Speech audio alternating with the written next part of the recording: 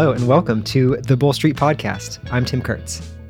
This podcast was designed to equip you to know Christ and tell of his amazing grace between Sundays. For more information about our church, please visit bullstreet.org.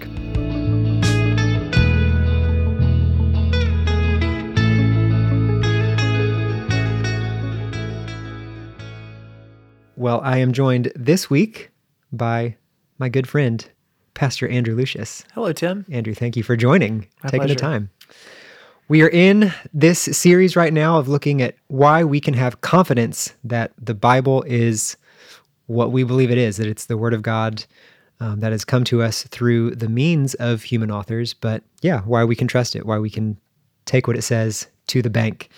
And this morning, we are talking about transmission. So last week we talked about translation, how we know that what we have in our English translations is what the original texts say, at least the copies of the original text that we have. Today we're going to dive a little deeper and say, well, wait a second, these copies, the skeptic might say, these copies are not the originals, right? We just have copies of copies, sometimes copies of copies of copies of copies. Andrew, how can we be confident that what we have didn't get lost in this big game of telephone if things are just getting copied and copied over again?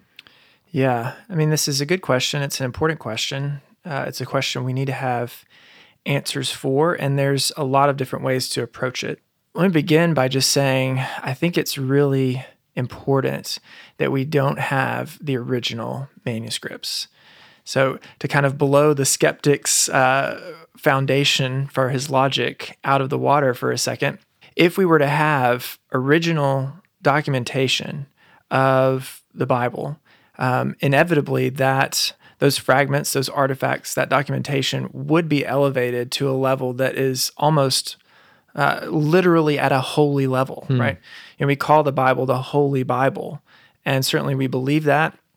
As evangelical Christians, we stand on the reality that we believe the Bible is the inerrant, infallible Word of God, and that's why we're having these conversations. But if we were to actually have original manuscripts, it wouldn't just be the Holy Bible in the sense that this is the words of God. It would actually be something that we would be tempted to see as literally holy. Yeah. And you think about, you go to Washington, D.C., and you go into these archives and you see the Constitution of the United States, and you think about like how that document is protected. Yeah. And how many people are coming to see that document. That document's only 250 years old. And yet it's treated with such care, such reverence. Yeah. And so you think about like if we were to have original manuscripts, this would not be a good thing for the church. And so I think we need to first say it is a good thing that God in his providence has limited us from having those manuscripts. So I think I want to start there and say the question that's being raised here is not a scary one. In fact, it's one that we should take a lot of hope in and a lot of joy in, the fact that we don't have the original manuscripts. Now, of course, people, as you've mentioned, the skeptics will say, well, then what do we have? Isn't this copies of copies of copies of copies? And there's many ways that we can address that. I think one of the things that we have to say about that at the very beginning, and then maybe I'll just kind of let you direct where we go next from here as we address this question, but is that that's not actually accurate. When we think of what the Bible is, and it's this copy of copy of copy of copies, and it's gone through different translations and different languages and all of those things. Really what we're looking at is copies of documents that were produced as early as the first century. And so it's not that we stand now at this point in redemptive history and receive 2,000 plus years of transmissions, but that we look back to copies of the originals nearly 2,000 years ago and derive from them our own English translations. I know y'all talked about translations last week, but and that's another conversation. But when we talk about copies of copies of copies, really, I think that's kind of a straw man argument. It's not really what's happening. That's helpful. I like where you started us. I had never even thought about that. If we had the actual originals, the problems that could pose. And it's helpful, I think, to recognize that the physical text is not what matters. It's the word right. that is spoken. we can hold our physical Bibles as precious as they are to us, and I think of like Bibles given to us by family members and stuff. Obviously it's a treasure as far as an earthly possession, but we can relax if a Bible gets lost or destroyed in some way. That's because right. it's not the pages themselves, but it's what they say. Yeah, that's right. And I think maybe one other thing to add in this conversation is New Testament scholars, especially those that have really majored on gospel studies, have dealt with these kind of issues at a different level when they think about the words of Jesus. In the Gospels, are these his words, like specific literal words? Yeah. Or is this the voice of Jesus? And I think that's a helpful distinction. Is it the verba, the actual verbiage that he's using, or is it the vox? Is it his voice that's being transmitted through the gospel writer? And I think this is a similar principle that we're thinking about now with translation and transmission now, through the ages. Yeah. You mentioned the date of the manuscripts is important to differentiate between, what do we mean by copies of copies? And you're right. We have pieces of the text from very close to the time that Jesus lived. Right. It's not just that we have only copies that were made 100 years ago, and those were made off of copies that were made 100 years prior and 100 Right. years prior. But we are copying off of some very, very early dated copies. We have a nearly complete copy of John's Gospel dated to around the year 200. I'm going to read from a book by Michael Kruger called Surviving Religion 101, where he's addressing kind of some of these questions a skeptic might have. And he says, when we look at classical documents from the same time as our New Testament, a large gap of time between their initial publication and our earliest copy is not unusual. Consider Tacitus's Annals. Tacitus wrote that work around AD 100, and our earliest copy that we have is from the 9th century. Such a large gap is fairly common, but the New Testament is an exception to that general pattern. Although the vast majority of New Testament manuscripts are dated to the Middle Ages, we have numerous manuscripts that go back as early as the 2nd and 3rd century after Christ. Indeed, some scholars have argued that in the 2nd century alone, we may have as many as a dozen manuscripts covering over 40% of the verses in the New Testament. On top of this, we have a nearly complete copy of John's Gospel dated around the year 200. So date is something that obviously is very helpful in Right. understanding how things were transmitted. I think this touches on something else, though, and that's the sheer quantity of Yeah. copies that we have. Yeah. Do you want to say anything about that?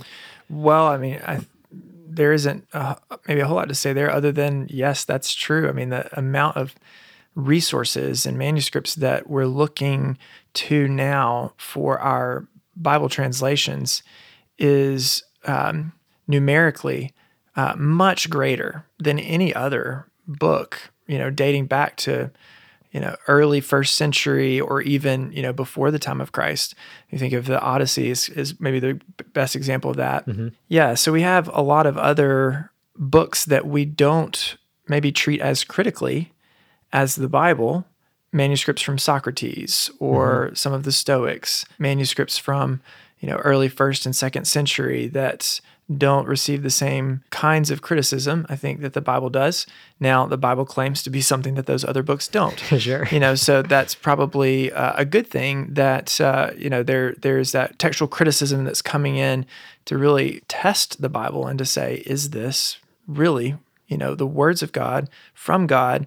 Can we trust it? And I think, again, the Christian doesn't need to be scared of these questions. Mm-hmm. The Bible has enough veracity and enough stability to stand on its own. We don't have to feel the pressure to defend it. And I think if we believe that, it frees us to look at it more honestly. Yeah. And I think on the other side of that too, we see, oh yes, the Bible can stand on its own. And what the skeptics may look to say this should cause you to doubt your faith actually does the very opposite of that. Yeah. When we actually do see the Bible standing on its own 2 legs, it does not need Andrew Lucius or anyone else to defend it. It defends itself. Yeah. That's really good. Another example that I don't remember where I heard this, but along those same lines is we don't have any original copies of Shakespeare's plays. Right. But we don't think anything twice about that there was a real Shakespeare and he really wrote plays. That's right. But And that list, continues on, right? Right. Like C.S. Lewis. Yeah. We don't have original manuscripts of the Chronicles of Narnia. Yeah. Tolkien. We don't have original manuscripts of much of what he I wrote. didn't know those examples. Yeah. I mean, even like, and you even think about like the development of those things, Yeah. right? It's likely, even if we had a full manuscript of Tolkien's Lord of the Rings, well, was that the original manuscript? Yeah. So there's all kinds of questions that come into play there. And, again, the Bible is claiming to be something that these other books aren't. Right. But I think if we're going to come at it from a textual criticism perspective, we should be willing to treat the Bible fairly. And I think that's where I would push back on the critic to say there are arguments being made, straw men being thrown up that really aren't in line with textual criticism as Right. we look to other literary works. Yeah, I think that's helpful. Something else, thinking of just the vast number of manuscripts. I mean, we have, I think, over 5,000 at least pieces of epistles, or obviously not the originals, but I don't know what the word is. Artifacts, articles, Yeah. pieces. Yeah. I don't know. Artifacts. Something that naturally comes up when you have such a huge quantity is there's going to be more opportunities for discrepancies. I think that's something that, from a skeptic perspective, can become a straw man of like, well, look how many differences there are. Mm-hmm. When, yes, there's so many differences because you're dealing with hundreds of % more copies than compared to like, our 2 copies of Homer or whatever it is. There's not going to be that many discrepancies between a few copies of something. Right. But when we have thousands of copies, there might be little discrepancies. I think it's important to note that those discrepancies, by and large, are never dealing with doctrinal things. They're all saying that Jesus was God, he was the Christ, he died, he rose again. Like those things are the same in every book. Mm-hmm. But I do want to ask about, for instance, say I'm reading along in my Bible in Mark or John. Those are the 2 kind of the biggest famous sections where, the end of Mark. It's the end of Mark. It's the ending.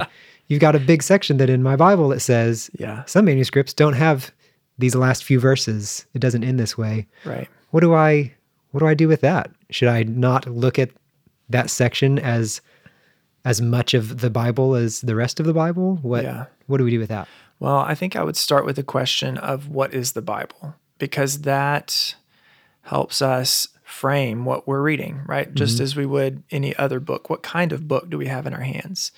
The Bible is not a book of songs. It's not a book of history. It's not a book of instruction. It contains all of those things. Mm-hmm. But I don't think that any one of those things would fully synthesize what the Bible is. And so I would reduce it down to this. Really, the Bible is a book for people to understand what's gone wrong between them and God and how to be back in a right relationship with him. Mm-hmm. That's ultimately the purpose of the Bible. And I think, as you mentioned, people will mention, discrepancies or differences between manuscripts and even citing numbers. But I always want to say, okay, well, what are those? Mm-hmm. What are you seeing?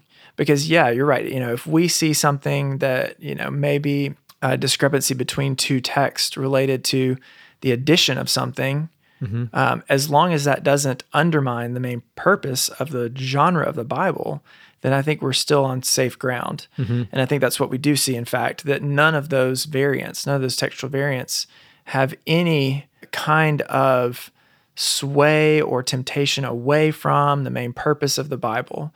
And many of them, most of them, in fact, I would say are so minuscule. Mm-hmm. They either are easily explained or so insignificant they really don't change the way that we read the Bible. And I think we also need to say here, the original manuscripts, which we don't have, mm-hmm. were written by men. And those men, and then those that have copied those, make errors as they write. Mm-hmm. And so when we say that the Bible is inerrant, what we don't mean is that the copies have been perfectly notated and transmission throughout the centuries. What we mean is that it's without error related to its message. Mm. And so that's a lot of maybe background, but I think when we come to texts like Mark and John as well, let's think about Mark first. An interesting text here at the end of the Gospel of Mark chapter 16, verses 9 through 20. One of the things that I think is fun to do is, let's just imagine for a second that this isn't a part of the Bible. Mm-hmm. Have you ever finished reading the Gospel of Mark and just not read this section? We'll do a little exercise together today. Okay. All right, so imagine that Mark ends with verse 8, and I'll just maybe read. So this is the resurrection, Mary Magdalene. So she's coming to the tomb in verse 5. It says, "And entering the tomb, they saw a young man sitting on the right side dressed in a white robe, and they were alarmed. And he said to them, 'Do not be alarmed. You seek Jesus of Nazareth, who is crucified. He is risen. He is not here. See the place where he laid. But go tell his disciples and Peter that he is going before you to Galilee. There you will see him just as he told you.'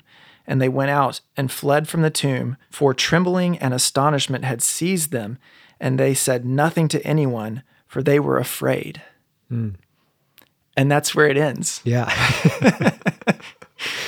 Well, you can maybe understand why Yeah. some additions would have been added to that. Yeah. So I did do a little bit of research on this because I saw that you had wanted to talk about this. There's an article on the Gospel Coalition by Elijah Hickson. It's really good. He addresses this specific section of the Bible. Mm-hmm. And I'll just kind of summarize some of his points here. He did point out that 2 of the majority manuscripts don't include this text. He also pointed out, though, that it's been referenced by Irenaeus as early as 180 AD and is against heresies. And it's referenced in that text as scripture. Mm-hmm. So I think we can derive 2 things from that. One, it's probably not Mark's writing. Okay. I would say that that's probable. However, it is very early. Yeah. Early enough for a theologian in 180 AD to affirm it as scripture. Yeah. Which would have gone through, different kinds of tests before he would have written something like that. So I would say I think that it's likely apostolic, but unlikely from Mark. And so then, we have questions to ask. Well, then is it scripture? Yeah. Well, I think it still stands the test that is given to the Bible as a whole. If we believe that it's an apostolic writing, was it written by people that knew of and were first person interactors with Jesus? I think, yes, that's most likely the case. Is it consistent with the rest of the Bible? Well, yes, absolutely it is. In fact, you have almost a Great Commission here at the end of chapter 16. And so, what do we do then? If we hold that position, if we say it's apostolic but probably not from Mark, then what should we do with it? I think exactly what has been done with it. It should be notated in the Bible, as it is. Mine says some of the earliest manuscripts, which we've already mentioned, do not include 16:9 through 20. And that's all that they say. But by placing it in the Bible, those that have compiled the Bible, even as early as 1st and 2nd century, are saying we believe these are consistent and in line with biblical text. And so we believe this is the Bible, though it may not be written by Mark. Yeah. I think that's how I would say it. Yeah. So I think, there's some freedom here for us to admit, right? Yes, textual criticism leads us to believe this is not original to the Gospel of Mark. But, and this is another point that Nixon makes, it's likely that those that are transcribing it or writing it, even in the apostolic era, saw a deficiency in Mark's writing to say, let's compare this with Matthew and Luke and John. Okay, he just ends, like we don't see a resurrected Jesus. And of course, we know that's so important, not just to know of his resurrection, but to actually see it. They were eyewitnesses of it. Yeah. And so likely because of that, they would have gone back in later and put this last section in to really close out this specific gospel. But honestly, we don't know for certain what's going on here, but that's, I think, the most likely possibility. And I think with all of the things that we're talking about right now, we don't come at the Bible as people that jettison our faith for a minute.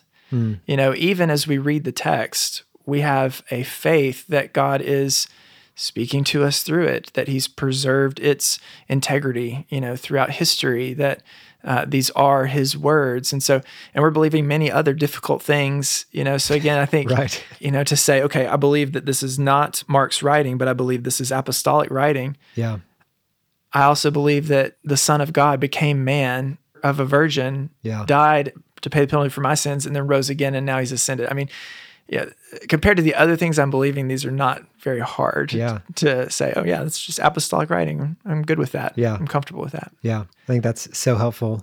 If anything, it really, it gives us an opportunity to be edified in different ways. I can read the end of Mark and praise God for the thousands of manuscripts that we have. I see that, and it doesn't hinder my faith, but it encourages my faith, because I see there are so many testimonies to what happened in the first century in Israel that I can believe what I believe with confidence. I can support what I believe in my heart with what I am thinking about in my head, because I see so many copies of manuscripts. Yeah. Beyond that, I can then love the Lord my God with all my mind further by asking, well, what did Mark end that way for? Okay, maybe he was highlighting in a way that the other gospel writers didn't highlight to the same extent, the lack of faith on the part of Israel and the disciples. And he ends so abruptly to force me, the reader, to go, who do you think that Jesus is? Okay, maybe that was his point.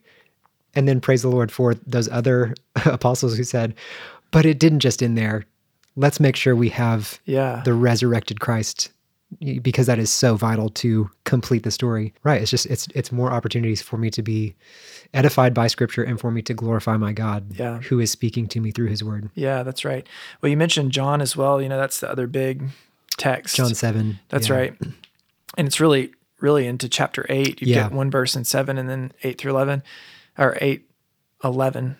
I think one of the things I found on that today that was really encouraging to me was a consensus of New Testament scholars of today that see that not as original to John. Yeah. And the reason that's encouraging to me is because it again affirms the idea that we don't have to defend the Bible. Yeah. Right. So you think of, I've got some quotes from D.A. Carson, Bruce Metzger, Leon Morris, Andres Kostenberger. I mean, these are legit New Testament guys. Mm-hmm. And you would think if their interests are in preserving a document that not only is their livelihood built upon, but their very soul, it would be easy for them to come at that and maybe either inauthentically admit something that they don't believe, or to advance something that's not true, but that's not what they do at all. I mean, here's Carson. He says, despite the best efforts to prove that this narrative was originally part of John's gospel, the evidence is against it. And modern English versions are right to rule it off from the rest of the text, or to relegate it to the footnotes. That's in his commentary on the Gospel of John. Or Metzger says in a textual commentary on the Greek New Testament, the evidence for the non-Johannine origin of the pericope of the adulteress is overwhelming. So there again, you've got New Testament guys that are saying, this probably isn't a part of John's original manuscript. And yet, that doesn't shake our faith that the Bible is still the Bible. Mm-hmm. And they'll go on to argue with John's text that though they don't believe it's from John specifically, that it certainly was a story that happened, recounted in other Gospels, and consistent with those. It doesn't in any way present any facts or ideas or even infer, right, a character about Jesus or other disciples that's inaccurate with the rest of the Bible. So there again, I think you just say, and this was much later, this text, which gives us another problem. I think this one's a harder one to deal with, where we've got the passage from Mark coming up in 180 AD. This one, not until the 5th or 6th century do we see it popping up. So in John's gospel anyway. And so, this one's much harder to deal with. But, again, I think there's confidence to say, regardless of why this is here or when it was added, it doesn't contradict anything we believe. For whatever reason, someone thought it would add to or advance the Gospel of John. And I think that's where we just have to trust the Lord again. Right? Just to say, your ways are not my ways. And, thank you that this doesn't in any way change the message of the Bible. Getting back to that, what is the Bible? Yeah. It's meant to be a book that shows us how we fell from favor with God and how to get back there again. Yeah. And these textual variants really do nothing to compromise that. Yeah.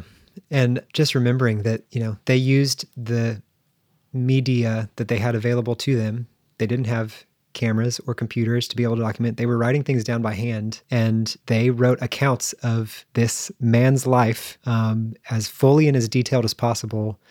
And it just makes me think, we see now in a mirror dimly. Like, I cannot wait to be face to face with my Lord, to ask about all of the other things that one of my favorite verses is at the end of John, where he says, there's so much more I have to say, but all the books in the world couldn't hold it. Like, that's right. I can't wait to learn the other stories that happened. It's so much more than just what happened on the pages, but we have what we need.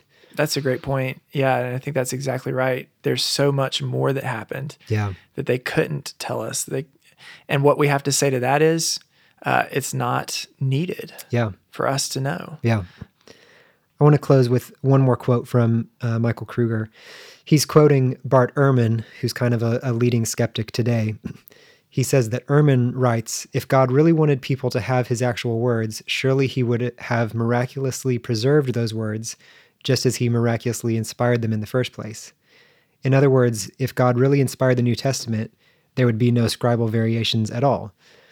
The problem with this approach is that Ehrman is working with his own self-appointed definition of inspiration, which sets up an arbitrary standard that can never be met. Does inspiration really require that once the books of the Bible were written, God would miraculously guarantee that no one would ever write them down incorrectly? Are we to believe that inspiration demands that no adult, no child, no scribe, no scholar, not anyone would ever write down a passage of Scripture in which a word was left out for the entire course of human history? Or was God prohibited from giving revelation until Gutenberg and his printing press? Here's where we come to the nub of the matter. If God gave his word through normal historical channels, then we don't need to be surprised to find some textual variations. That's true of every document in history. And we don't need assurance about every last textual variant to be certain about the message of the New Testament. We are not forced to choose, as Ehrman suggests, between knowing everything and knowing nothing. God, through his providence and through normal historical channels, has sufficiently preserved his word so that the glorious good news of the gospel is fully intact. I think that also highlights the beauty of how God uses people to accomplish the mission, right? So whether it's evangelism or writing Holy Scripture, he uses flawed people to do those things. And what a privilege that is. I mean, if that weren't the case, we would not be doing what we're doing. Yeah. He would have someone else, an angel or some kind of perfect being coming to pastor his people. Absolutely. But it's flawed human beings. Praise the Lord. Well, thank you for participating with me, flawed as you are, flawed as I am. Yeah, you're welcome. Even recording this. My pleasure. And I hope it's helpful. And I think, even as we've talked about it, I'm reminded of the great confidence we can have that God is sovereign over even the transmission of his Bible. Amen.